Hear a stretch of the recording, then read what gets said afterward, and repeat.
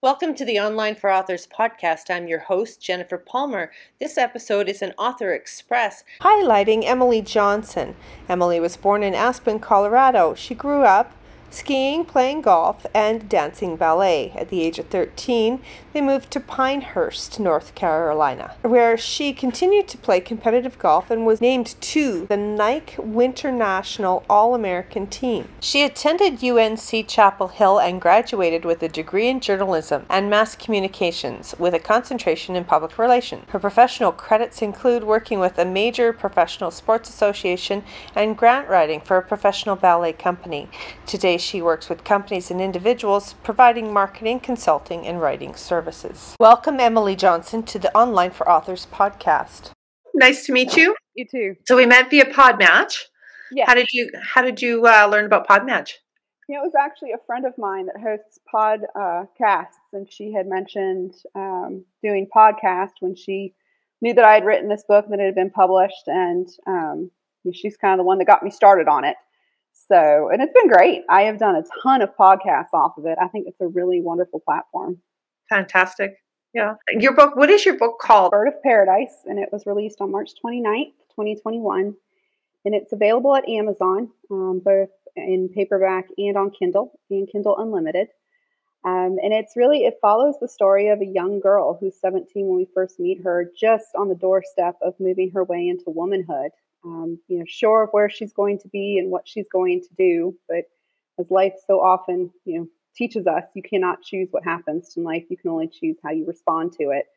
So the book follows her on a decade-long journey of self-discovery, along which she finds who she is and her place in the world, and it may or may not lead her to love. Oh! It's great. Bird of Paradise. My favorite. I had a Bird of Paradise in here. It's made out of Lego, actually. Oh, wow. Yeah, my daughter knew that I love Birds of Paradise so much that she bought me one and made it. Oh, that's amazing. So she actually put it together because it was made out of Lego. So I always have one in the house. I love it. And it's something very special to my mom as well. So good. Can you share that with me? Can you share the significance of that? Bird of Paradise itself? Yeah, it's hard to tell because she never really talked about the book while she was writing it. So a lot of what I know about it is mostly just like conjecture. Right. But she had a Bird of Paradise flower in the room that she did most of her writing. She always loved it. I know she always thought of it as kind of being the symbol of grandeur and tropical islands, which she absolutely loved. And within the book itself, it is a huge symbol. There's several characters that kind of symbolize the Bird of Paradise, where they stand over kind of statuesque, and then the family crest is a Bird of Paradise because they are originally from the island that this partially takes place on. And I can't spoil all of it, but there is a very big symbol that Bird of Paradise ends up being, and that's why it was named that. Although I was the one that created the symbolism, so I'm just pretending that my mother knew what I was going to do when she named it. It's fiction or nonfiction? It's fiction. Okay. But it is based, there's a lot of my family in it. There's a lot of my mother. A lot of the characters take bits and pieces from my family and people that we knew and experiences that we had. The Christmas traditions that are talked about in the book are ones from my family. So it was really neat to kind of see those immortalized in the pages of the book. So from what I understand, your mom ended up with an illness. Mm-hmm. And ultimately, the book is a result of something she tasked you with after she passed. Yeah, she started writing it when she was first diagnosed with breast cancer when I was 13. And 2 years afterwards, she was diagnosed with advanced stage ovarian cancer. And she just started writing it. It was kind of her escape from everything. Or at least that's what I thought it was this escape, which I'm sure partly it was. She never let me read it. She never told me what it was about. I know she spent hours and hours writing. And then shortly after she passed away, an amazing 20 some odd years later, she was only supposed to make it a few years, and I was 30 when she passed away. So she had an amazing life, given what it could have been. But she had left a letter for me that had a lot of advice and things that she wanted to make sure she passed on to me. And it also included a copy of her manuscript and just literally said, I know now this is where my story ends. So I hope you pick it up with yours. Oh, I have shivers. And the letter itself, or at least most of the letter itself, is actually in the book. It is, it's the dedication was written by her, but that also appeared in the letter as well. And then I ended up weaving the letter into the story because it was just so special to me and how it all worked. But it was quite a task. But I know she wouldn't have left it to me if she didn't think I was capable of doing it. And she didn't leave any notes or an outline or anything like that. I think she trusted me to kind of know where to take it. And she and I were very similar. We thought a lot alike. And it was fun. It was bittersweet, but it was fun.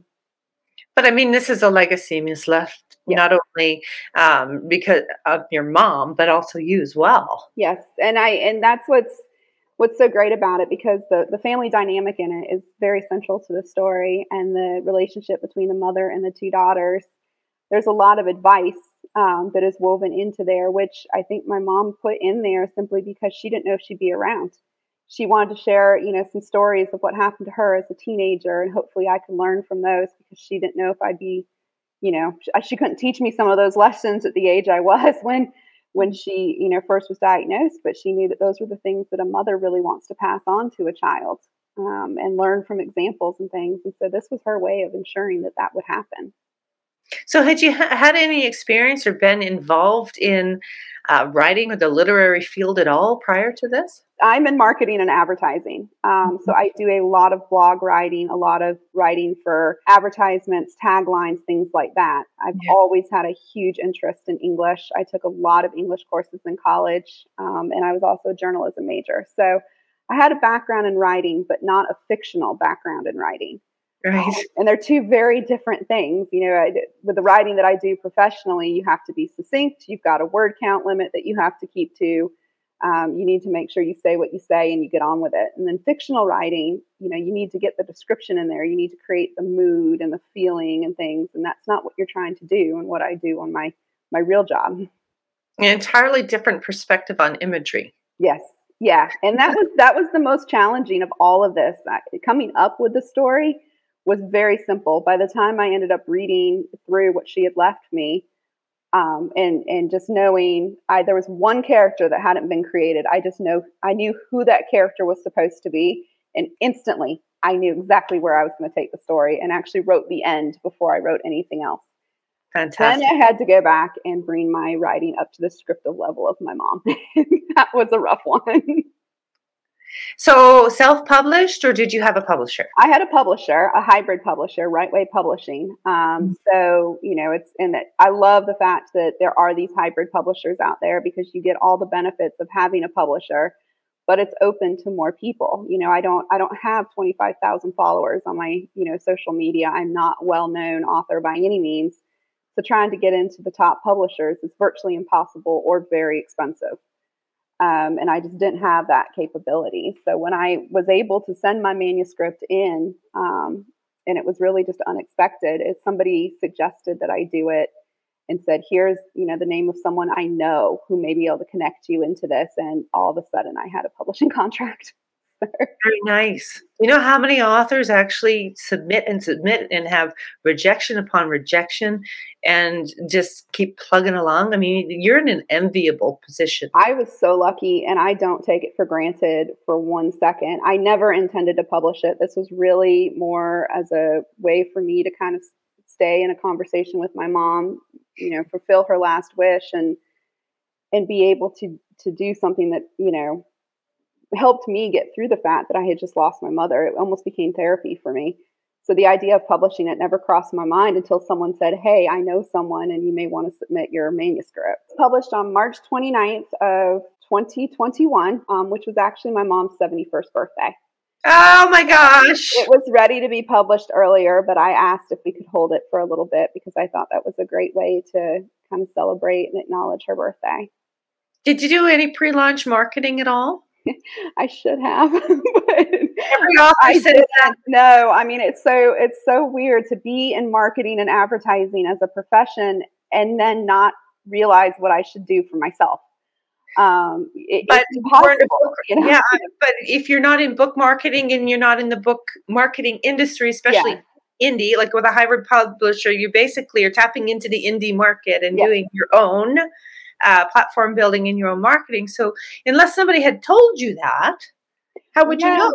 Exactly. And it's funny because people ask me all the time, what do you want to pass on to other authors? What advice do you have? And and I almost don't have any, other than just to hang in there, and if you believe in what you've written, someone else is going to believe in what you've written. And I set out on this really just to, once I knew it was going to be published, my goal was just to sell one book to someone that wasn't related to me.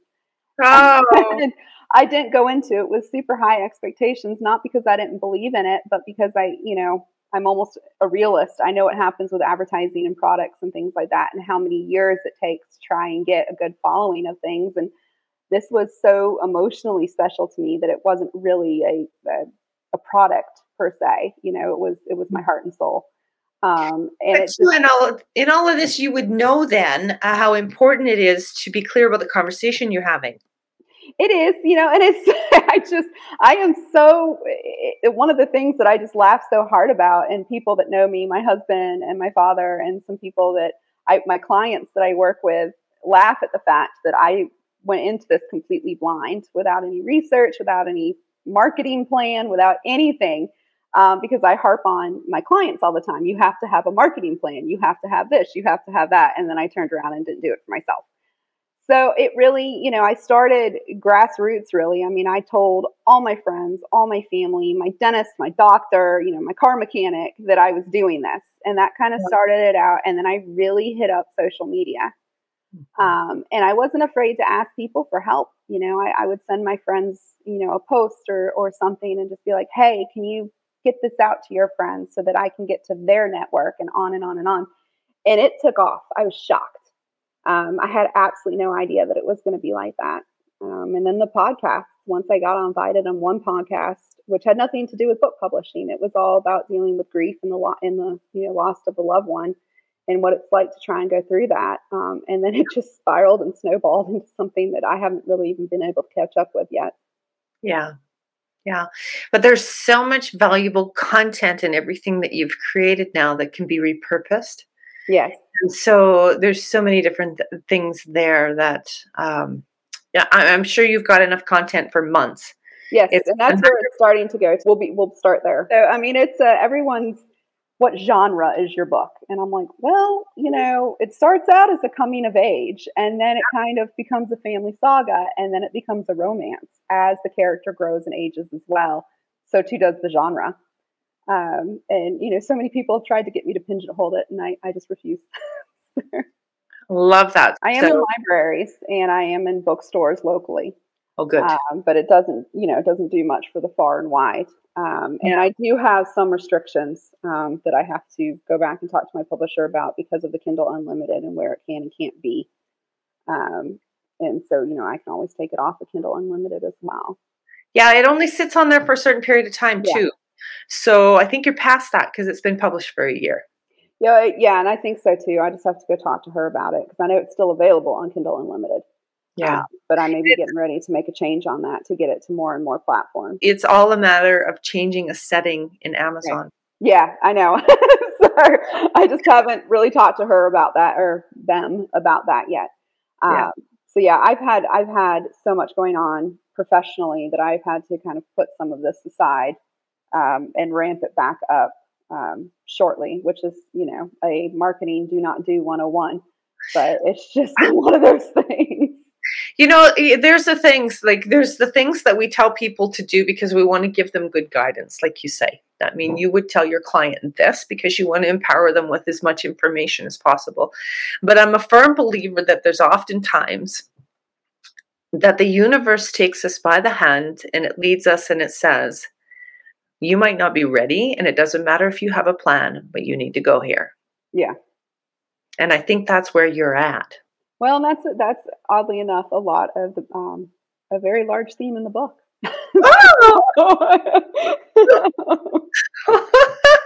How about that? Yeah, really, it's funny. I mean, it is very funny how much that parallels some of the book.